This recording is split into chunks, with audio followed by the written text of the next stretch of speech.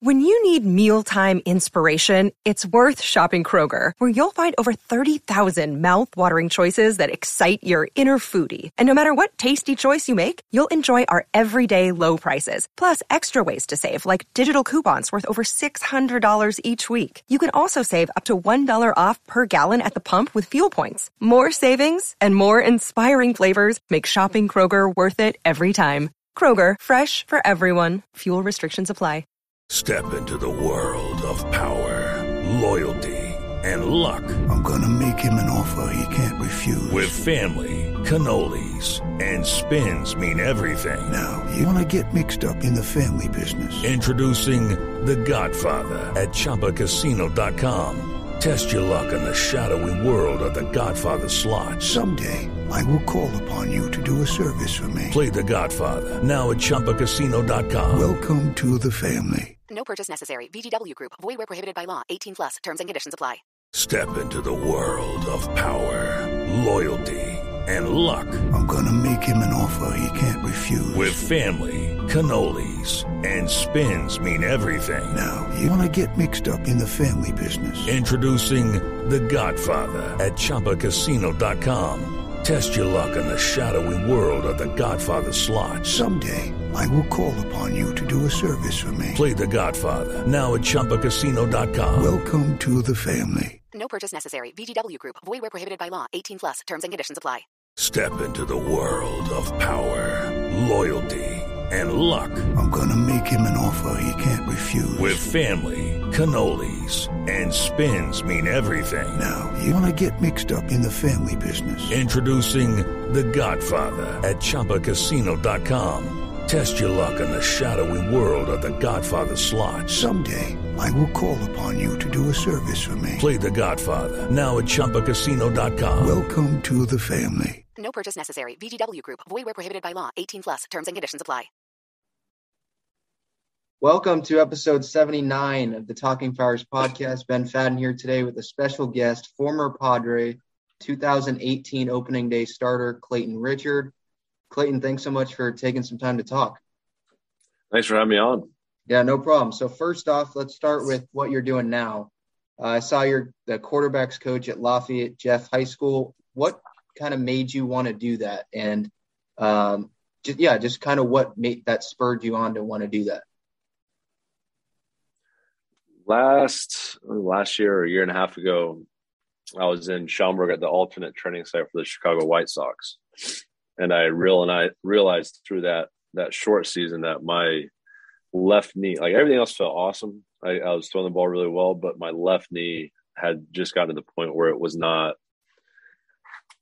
responding well. And I'd already done the surgical procedures. I tried to do the rehab parts of it and do everything I could to mitigate the pain and the long-term negative effects, but it just got to the point where it wasn't happening. So I left Schaumburg. I knew I wanted to be in something with athletics, and I stopped by the local high school. I knew that they're doing well with their football program and making a good impact on the community.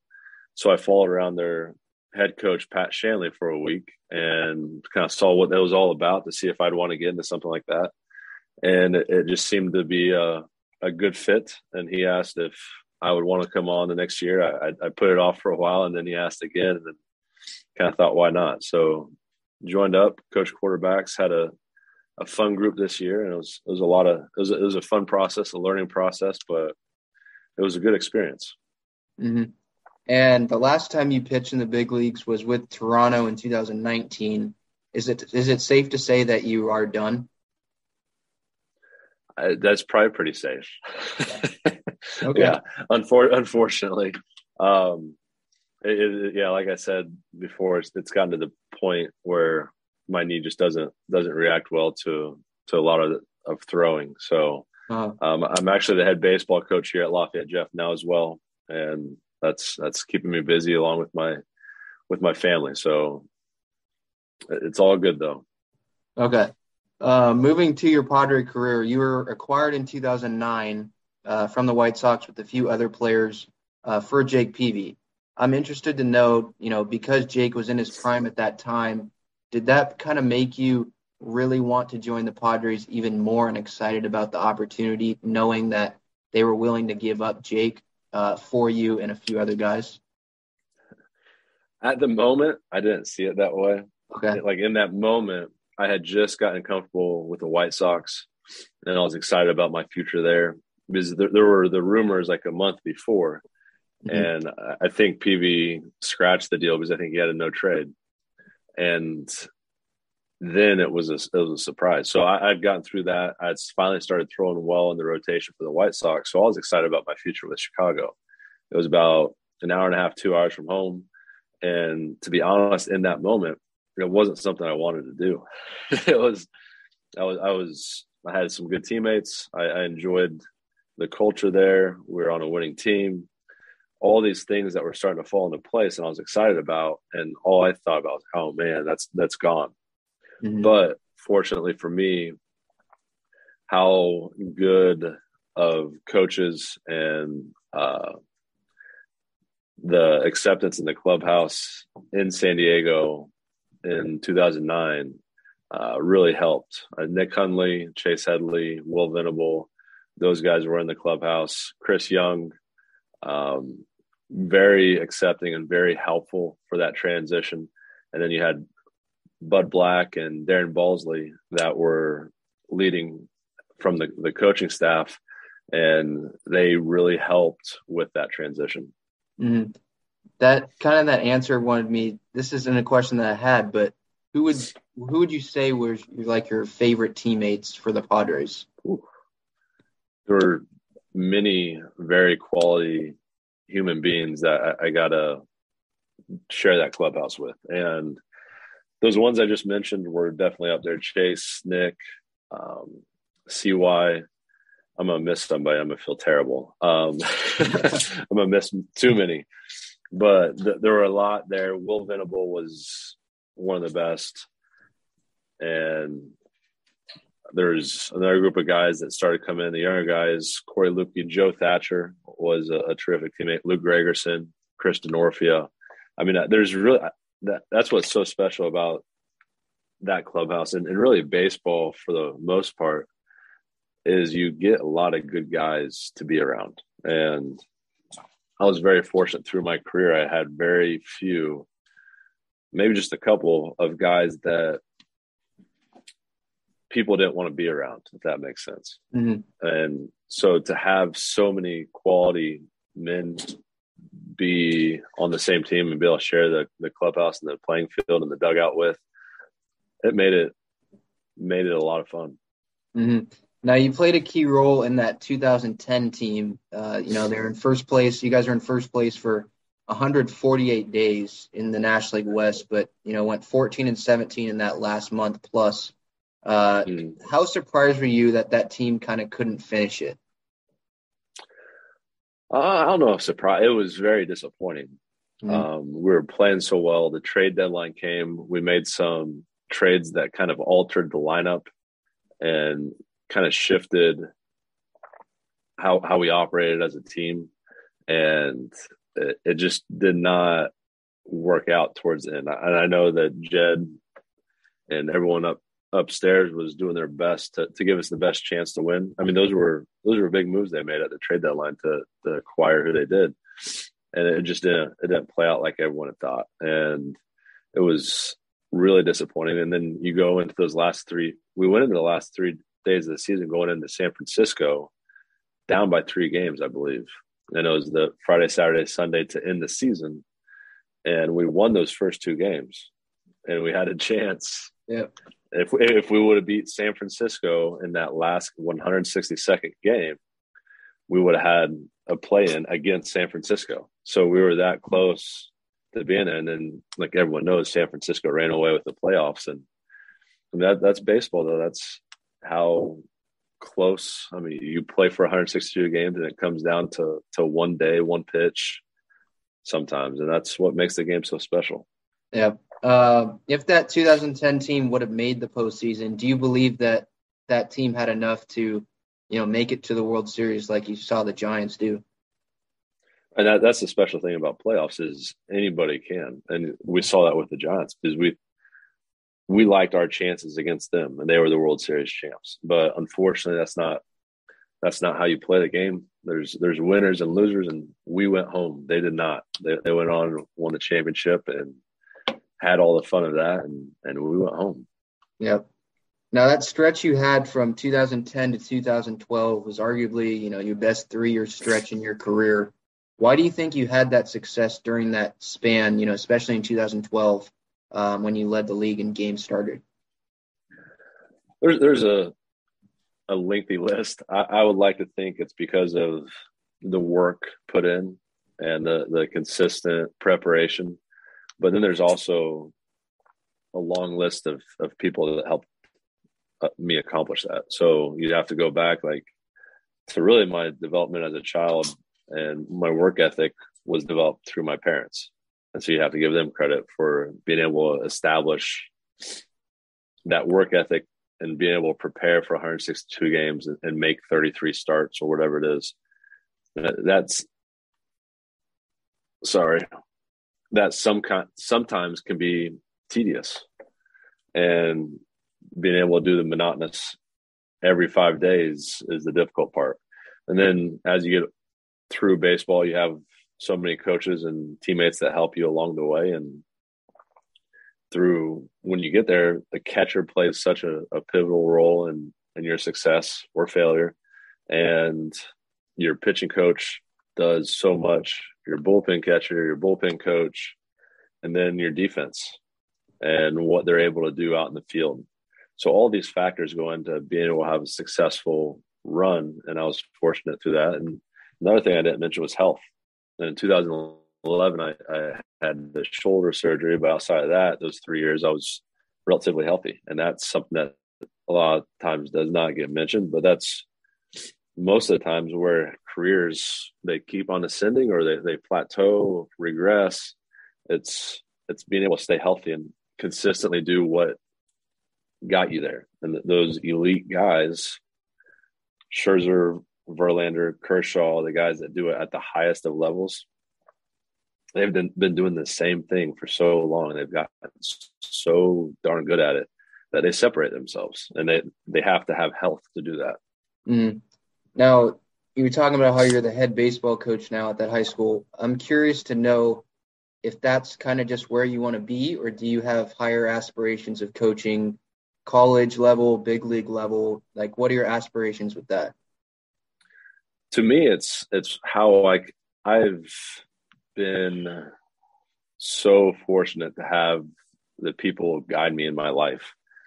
And for me, there's not a higher opportunity than I have right now, because I'm able to hopefully help and impact a group of young student athletes and provide them knowledge and share stories of experience that can help them further, not just as a student athlete, but more so as a person, and grow up to be a better man, someone that can lead a family forward, and at the end of the day, help our community grow. I've born and raised in Lafayette, Indiana, and that's where the high school is at. So what we're able to do through this program, through the baseball program, I think it extends past baseball, and that's why I'm so drawn to it. Okay.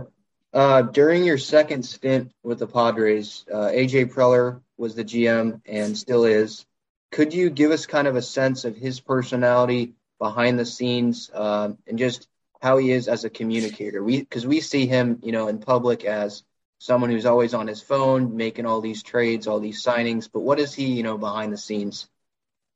So a lot of times the players and the front office don't see each other a lot, because it makes things kind of awkward, because at the end of the day, they need to do what's best for the organization. And at times that means that those particular players aren't a part of that future. So we don't get a ton of face-to-face with those guys. But that being said, we get enough to get a feel of who they are. And he's ultra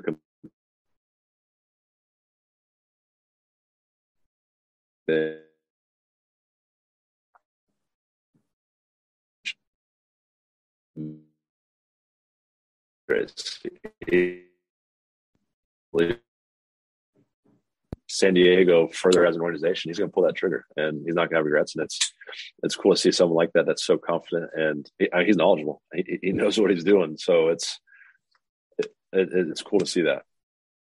Could you your mic kind of cut out when you were talking about his ultra competitiveness? Could you just say what you were talking about there?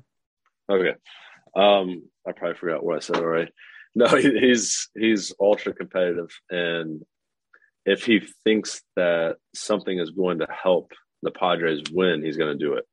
And he's not afraid of the consequences because he's confident in his ability and his knowledge, and he's got a lot of that. So it's fun to watch him work, actually. Okay.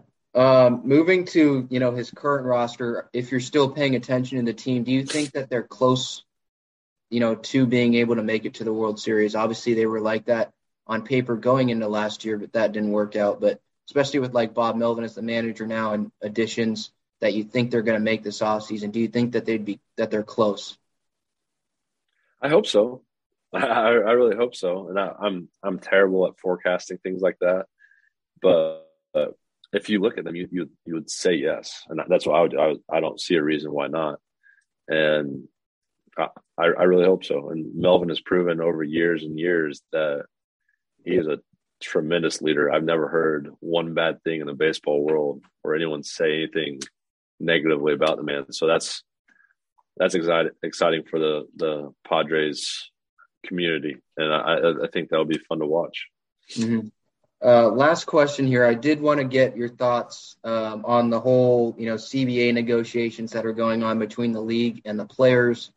Are you picking a side in this? Do you understand where the owners are coming from? Just what's your perspective on what's going on with the lockout?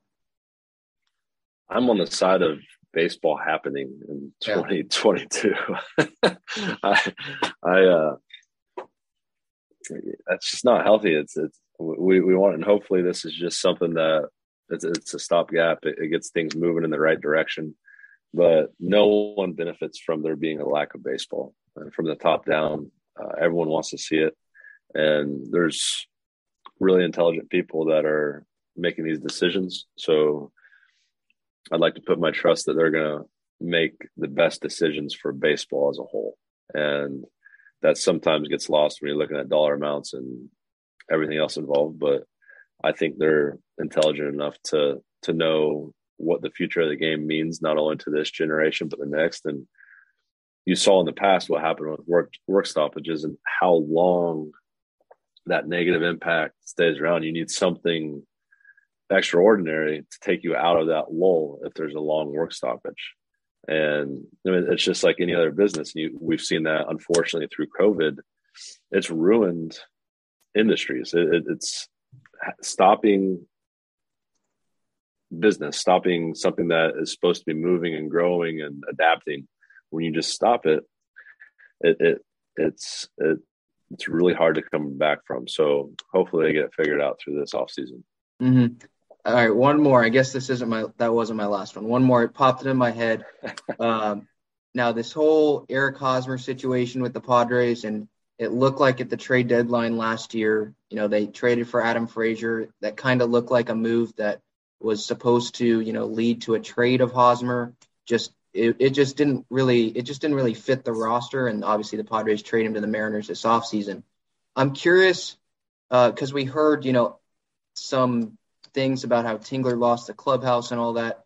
Did you have any experiences, on the Padres or just in your playing career in general, where there was maybe a player that might have not been traded or something that kind of just made the clubhouse a little awkward? Oh, without a doubt. It happens all the time, but that's where the majority of this league and the players within the league, that's why they make it that far, and they're professionals, is they're able to separate the nonsense from what needs to get done. And typically that stuff's only awkward for a short amount of time, unless the person involved does not understand how to handle adversity. And because of the elite nature of the sport and the Major League Baseball, the majority of that population understands how to handle adversity. So typically those things don't create as much of a riff as we get from the media. And there's some instances where someone is pouty for a little bit of an extended time, but they weed themselves out so quickly when they have that mindset that they're not much of an impact for very long. Right. Okay. All right. This has been episode 79 of the Talking Friars podcast. Ben Fadden and Clayton Richard. Clayton, thanks so much for the time, and we'll catch up down the road. All right, Ben. Anytime. Thank you, buddy.